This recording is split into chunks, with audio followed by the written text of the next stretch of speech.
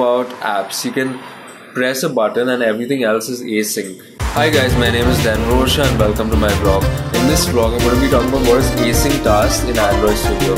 So before we dive right in, hit that subscribe button if you haven't already. I make new videos on Wednesday and Sunday. And remember guys, music is your landscape, so go on and paint it bold. So I might have put in my Instagram story the other day, like you check out my podcast because you can do it async. It's like a music player. You can play it and you can do all this stuff also. You can listen to a song and you can scroll through stuff. You can see your Instagram. You can do anything. So that's the cool thing about apps. You can press a button and everything else is async. You can do other stuff also at the same time. So it doesn't limit you to doing one thing. That's why I promote my podcast, because you can listen to my podcast and you can do different things at the same time.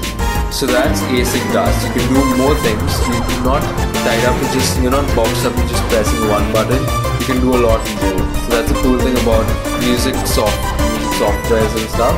So I hope you guys found this video interesting or useful. If you did, please smash that like button. As always, I'm trying new content for you guys, and I hope you guys really liked it. Check if there's any cool stuff in the description box. Many game books, many audiobooks. You should totally check it out. Subscribe for good vibes, and I hope to see you guys soon. Thank you.